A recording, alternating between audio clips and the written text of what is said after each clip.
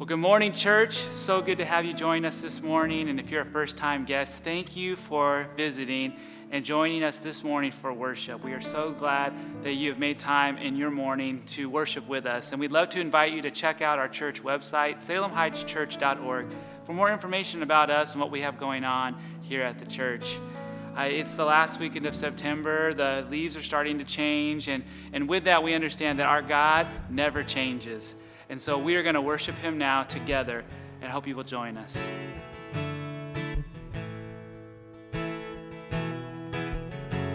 I count on one thing, the same God that never fails will not fail me now. He won't fail me now in the waiting. The same God who's never late, working all things out. You're working all things out. And yes, I will lift you high in the lowest valley. Yes, I will bless your name. Oh, yes, I will sing for joy when my heart is heavy all my days. Oh, yes, I will.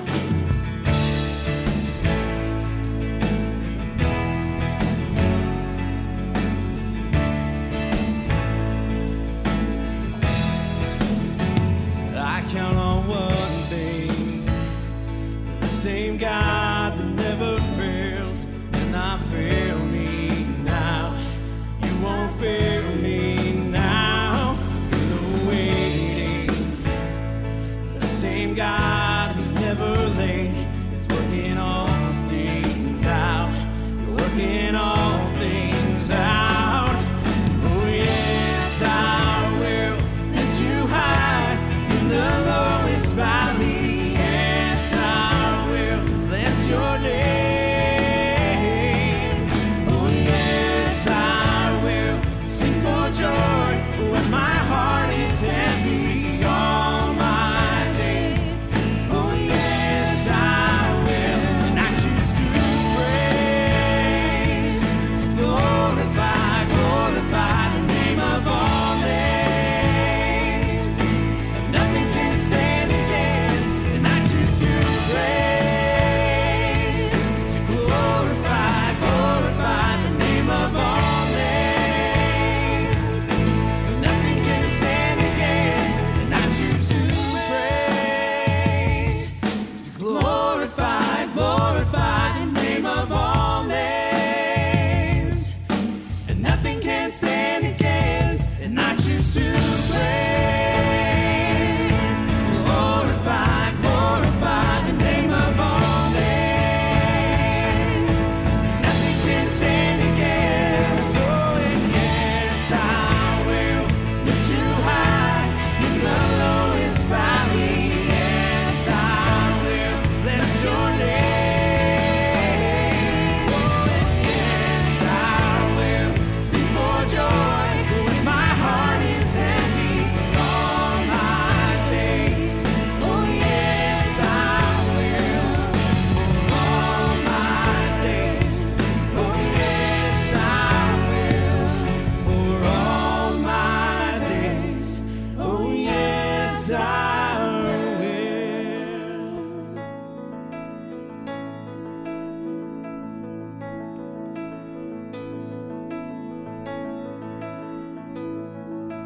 From the darkness, I called your name. Into darkness, your mercy came.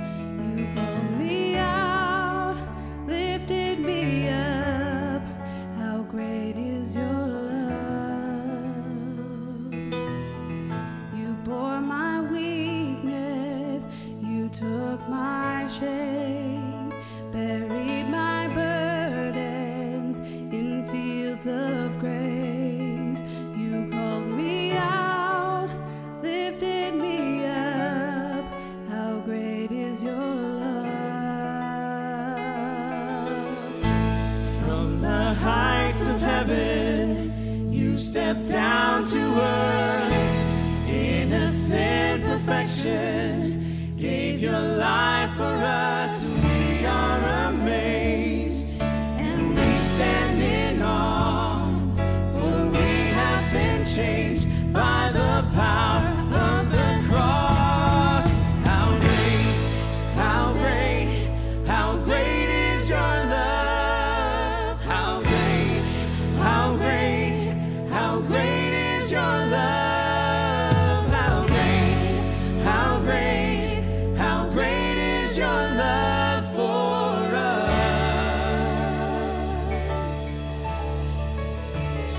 And in your kindness you lead me home, and in your presence where I belong, you call me out, lifted me up. How great is your love? From the heights of heaven you stepped down to earth, innocent perfection, gave your life for us. And we are amazed, and we stand in awe, for we have been changed by the power of the cross. How great, how great, how great is your love. How great, how great, how great is your love. How great, how great, how great is your love for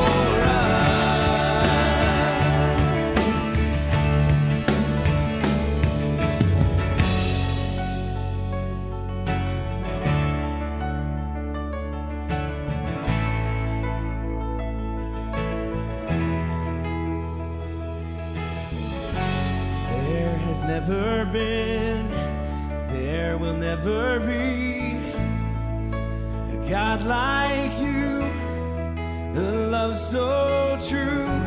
There has never been, there will never be a God like you, a love so true.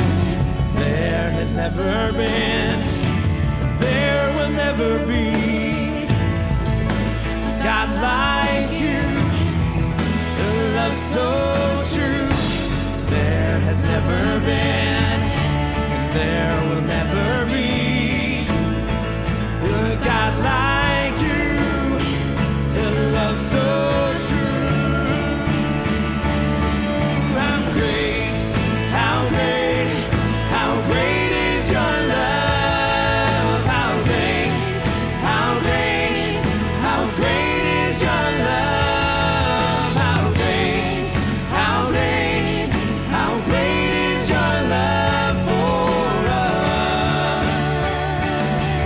How great, how great, how great is your love.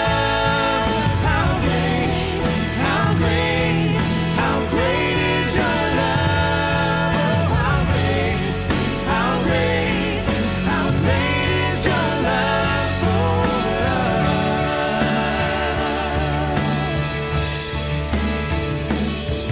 How great, how great, how great is your love. How great, how great, how great is your love. How great, how great, how great is your love for us.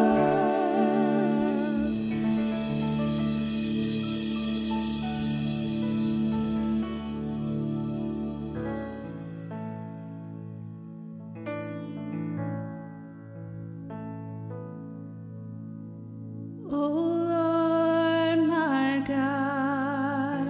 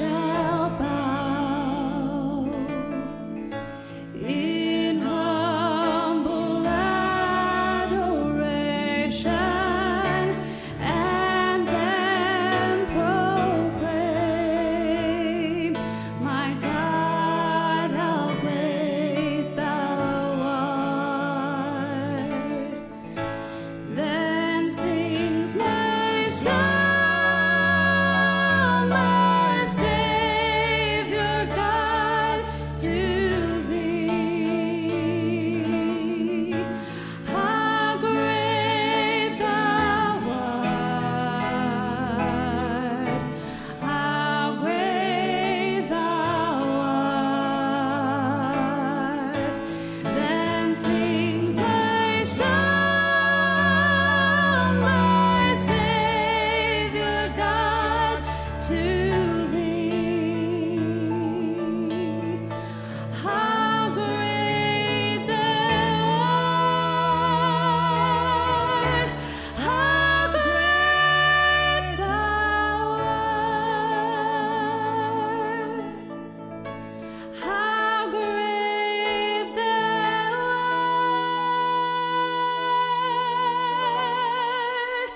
how great thou art.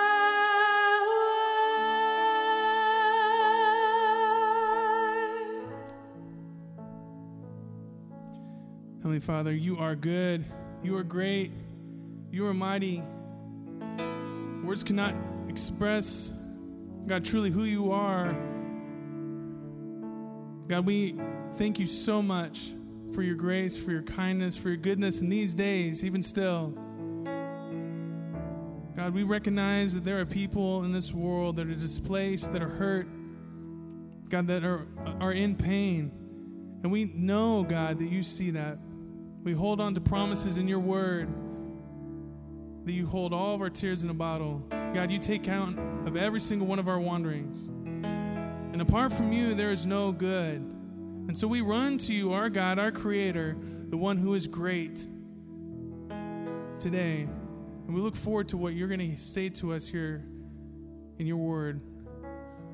God, I pray that we live in light of your return, and we live in light of your words today. We love you, and we pray all these things in Christ's name. Amen. Well, good morning, Salem Heights Church. We're praying that you're settled with your family, that you're able to answer during the course of this season those questions. Are you connected, and are you thriving?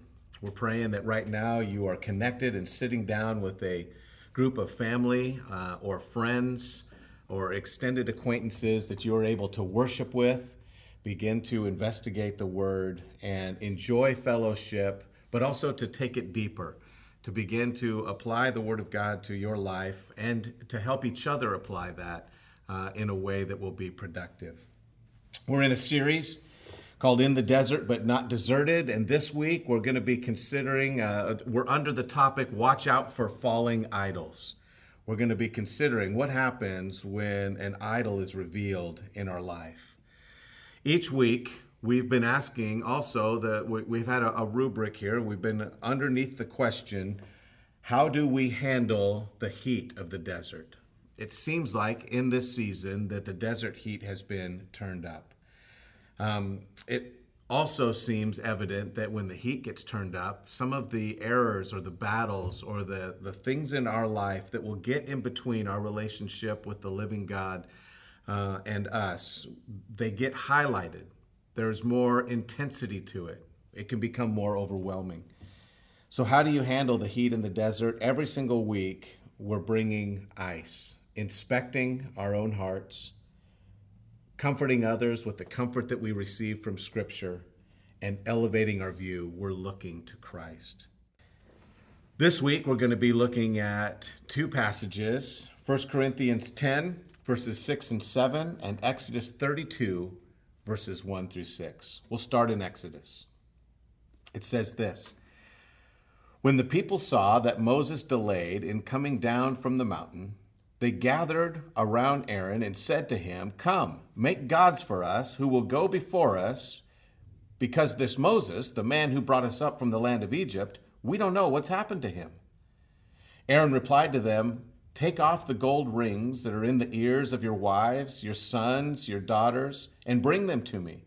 So all of the people took off the gold rings that were in their ears and brought them to Aaron. And he took the gold from them and fashioned with it and with an engraving tool and made it into an image of a calf. And they said, Israel, these are your gods who brought you up out of the land of Egypt. When Aaron saw this, he built an altar in front of it and made an announcement. There will be a festival to the Lord tomorrow. Early the next morning, they arose, offered burnt offerings, and presented fellowship offerings. The people sat down to eat and drink, and they got up to party. 1 Corinthians 10, verse 4, it says, "Now these things took place as examples for us, that we would not desire evil things as they did. Do not become idolaters, as some of them were. As it is written, the people sat down to eat and drink and got up to party." It's an amazing passage that we're considering this morning. And it also is, according to Scripture, a passage that we will struggle with. It may not seem like you're struggling with idolatry living in America in this day and age, but the Scriptures indicate that the same thing that afflicted them afflicts us. We're going to look at 4 observations out of this text, and I want us very quickly to consider our own lives and see how idolatry can find a home in us even now in 2020. I want you to see in this passage, first of all, in Exodus chapter 32, that idolatry, as defined in Scripture and seen here, idolatry is triggered by pressure. It says in verse 1, when the people saw that Moses delayed in coming down from the mountain, they gathered around Aaron. They said, "Come, make a god for us." And at the end, they said, "We don't know what has happened to Moses." Where is Moses?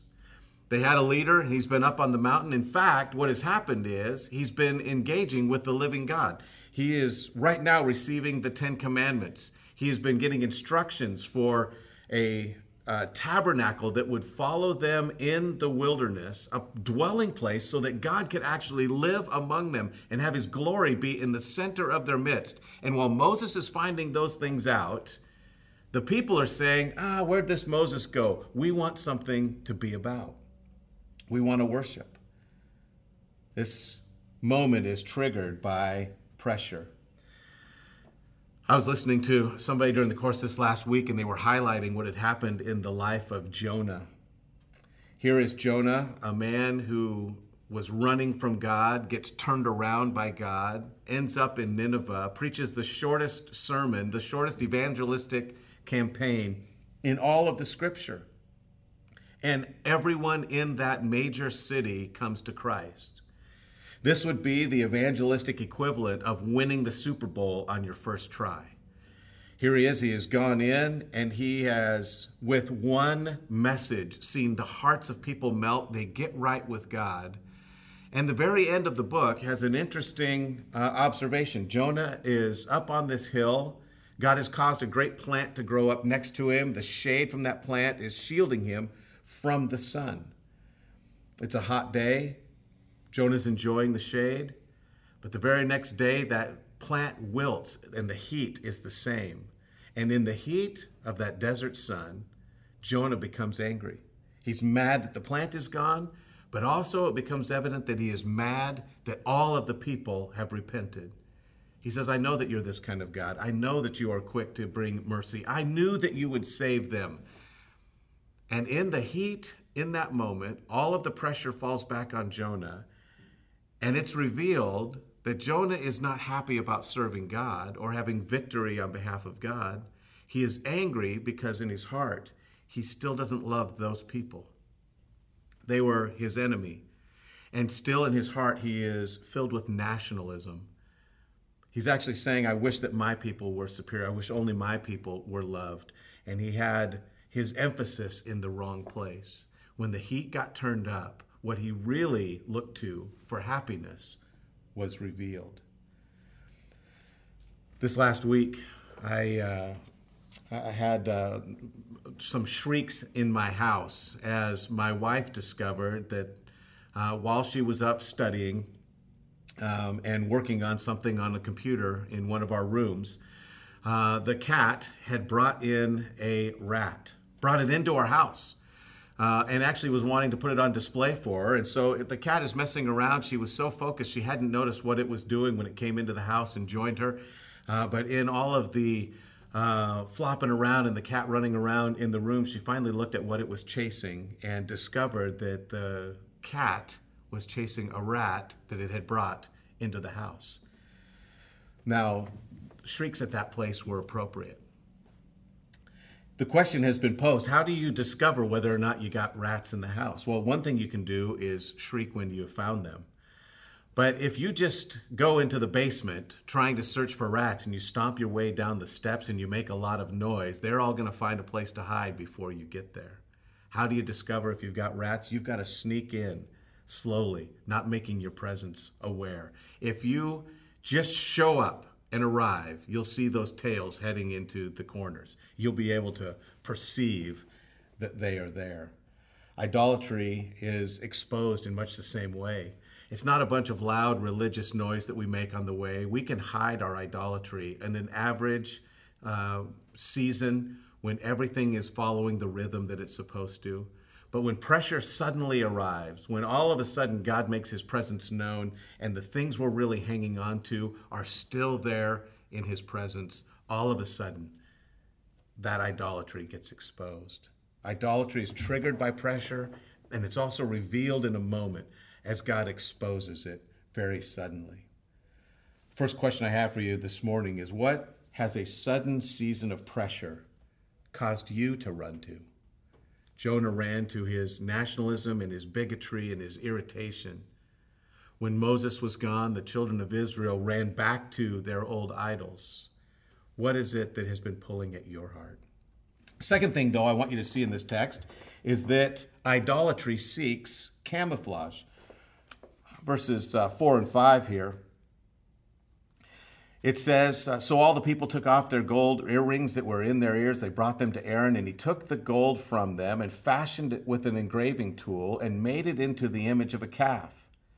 Then they said, Israel, these are your gods who brought you up from the land of Egypt. And when Aaron saw this, he built an altar in front of it and made an announcement, there will be a festival to the Lord.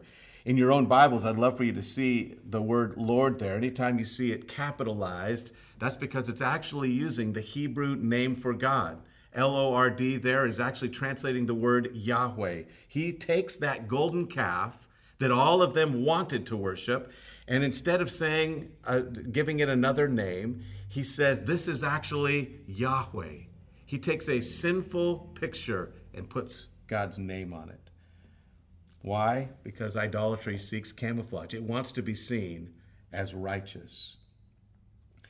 They tried to legalize their cravings. If you were to study carbon monoxide, it's actually built around a molecule, and that molecule is closely aligned with oxygen. In your body, there's a little tiny compartment, as it were, where oxygen is supposed to slide in, and oxygen is used to be able to bring vitality to the body. Carbon monoxide can slip in, and it almost looks like it is the exact same molecule. It's so close, in fact, that your body will drink that in. It will actually take it on as if it were oxygen. And though it feels like you are being satisfied, you are actually suffocating. Something that is so close is actually completely destructive. It will kill you as you take it in. This is a lot like idolatry in our life. There are cravings that we have, and we begin to normalize those. We begin to say that there are ways that we can bring those cravings into our worship or bring those cravings into our daily experience, and we begin to own those. But what we don't realize is instead of satisfying us, they're actually suffocating us. The second question I'd have you ask yourself this morning is this: what area of conviction are you trying to reframe as approved by God?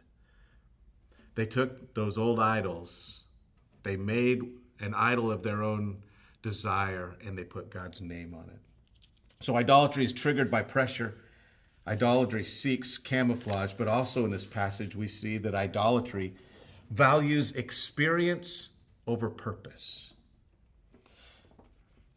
In verses 3 through 6 of actually chapter 19. Exodus 19, there is a statement that is made to Moses about what the children of Israel were to be. It says that Moses went up to the mountain to God, and the Lord called him to him from the mountain and said, "This is what you must say to the house of Jacob and explain to the Israelites. You have seen what I did to the Egyptians and how I carried you on eagle's wings, and I brought you to myself. Now, if you will carefully listen to me and keep my covenant, you will be my possession out of all of the peoples. Although the whole earth is mine, you will be to me a kingdom of priests and my holy nation. These are the words that you are to say to Israel." So imagine in this moment, Moses is being told by God, I've actually chosen these people and they're going to be a kingdom of priests. What was a priest to do?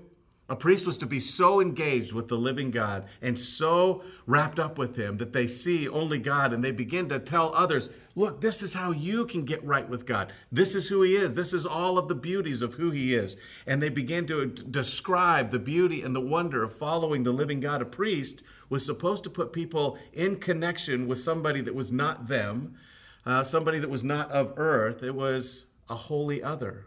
A priest was to call them to a right relationship with God. But instead of being a kingdom of priests, instead of following that purpose that God had designed them for, they focused on their experience. They gave up their purpose in order to have an experience. We all want something that we can feel, something that we can see, something that we can take a stand for. We want to have a personal experience, and it challenges us sometimes. We want to put that in the place of God. David Powlison says this in an article that he wrote. He says, the most basic question which God poses to each human heart is this: has something or someone besides Jesus Christ taken the title to your heart's functional trust, preoccupation, loyalty, service, fear, and delight? Questions bring some of people's idol systems to the surface. To who or what do you look to for life-sustaining stability, security, and acceptance? What do you really want and expect out of life? What would really make you happy? What would make you an acceptable person? Where do you look for power and success? These questions, or similar ones, tease out whether or not we serve God or idols, whether we look for salvation from Christ or from false saviors. There are all kinds of ways for us to tease this out, as Powlison says, in our own life, but questions are a good way. What is it that you are actually running to? In this season, as the heat has been turned up, are there things, cravings that you have returned to because the rhythm of your life has been disrupted? Are there things that have begun to captivate you once again that shouldn't? What must you have in order to be truly happy? The answer to that reveals whether or not you are chasing God or following idols. But there's a fourth and final thing that we see here, and it's this: idolatry cannot be removed, it must be replaced. Now, what do I mean by that? I want you to notice in this story, it says that the people saw that Moses delayed in coming down the mountain. They gathered around and said, "Come, make gods for us who will go before us." Now remember, when they were in Egypt, all of the gods of Egypt had been judged. And every single god that they knew at that time, that they had grown up under, had been proven to be weak in the eyes of the people. God had dethroned them and shown them to be without power. So those gods are removed. They are shown to be weak or have no power. And yet here they are in the desert. And instead of following God, even though they had some religion, instead of loving God, that old shape of the idol was still in their heart. There still was in them the craving for what the idol represented. those old cravings came calling. And because they had not moved on to actually adoring the living God, they were just religiously saying that they would follow him.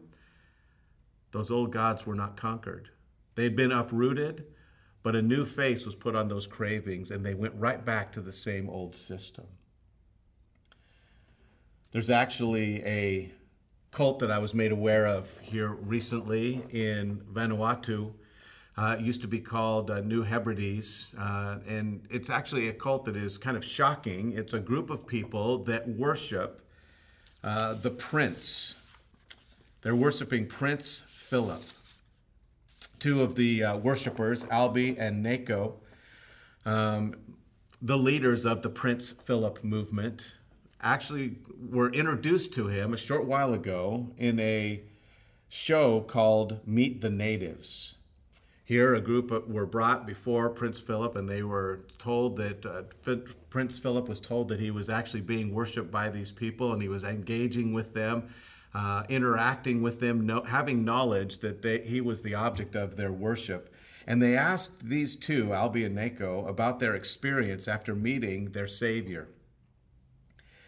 They said meeting him was just wonderful. One other worshiper, Joseph, said it was just like being in the spiritual world. People have said, well, why in the world would a group of natives be worshiping in Vanuatu the Prince of England, Prince Philip? Why would he fill up their desires? Some have speculated that when New Hebrides was being populated by England, it was also filled with missionaries, and many missionaries had gone there and had revealed to the people that their idols, their false worship, had no power. But they had not moved the object of their affection to the living God, and they began to search for others to worship. They would believe anything and nothing at the same time. They put their faith in an individual who seems to fill the bill, who they have built up in their minds as an answer for their worship. They began to worship Prince Philip. What may seem ridiculous to us is actually a pattern in our own life. We may have removed some idols. We may have come from old patterns in our life that used to dominate us, but the shape of those things still fill our heart until we replace it with another. Just like if you have a child that is drawn towards something that is wrong, just taking that object away from the child does not change its affection. It will cry, it will weep, it will be overwhelmed that you have removed that object from its presence. What you have to do is replace that desire with something greater. And by putting something greater in their presence, they run to that and forget the old. God is far greater than anything else that we could worship or desire. His desire is to fill up our life, and he is worthy of our worship. He is worthy of our adoration. He is worthy of us looking to him alone to satisfy. But if we won't get our eyes on him, we will return to those same old patterns. They'll overwhelm us. Religion just removes the idols, but a relationship with the living God revives us. It fills us up. It replaces that old idolatry and the suffocation that comes with it, with a relationship with the living God that magnifies, that builds up, that causes us to be truly satisfied. Final question in this morning is, what does your daily worship look like? In 1 Corinthians chapter 10, Paul the apostle is looking at these people and reminding them that we actually need an example, and those examples should call to us. He says, do not become idolaters as some of them were, and the people sat down to eat and drink and got up to party. Though that may not be our struggle, there still will be a call in our life from the old idols. And the question for today is, how will we face them? Will we glorify God or turn back to things that used to crush us? Let's pray. Father, we do come before you this morning, and we ask that you would captivate us once again, that you would become so magnificent in our eyes, that our worship would be so full of praise, that our understanding of you, our vision of who you are, would so overwhelm us that all of the lesser gods, those things that would captivate our heart, would just slowly disappear. As the song says, that in the view of Jesus Christ, the things of earth will grow strangely dim. Everything else becomes lesser in the light of Christ. Father, help us to believe that, to live it. And I pray that in this season, while we are in the desert, that instead of feeling deserted, we would feel you calling us, meeting our actual needs, and taking us to a place where we respond more deeply, more significantly to you than to the old life. Purify us and cause us to arrive at the other side of this season, settled and blessing you. We pray these things in Jesus' name. Amen.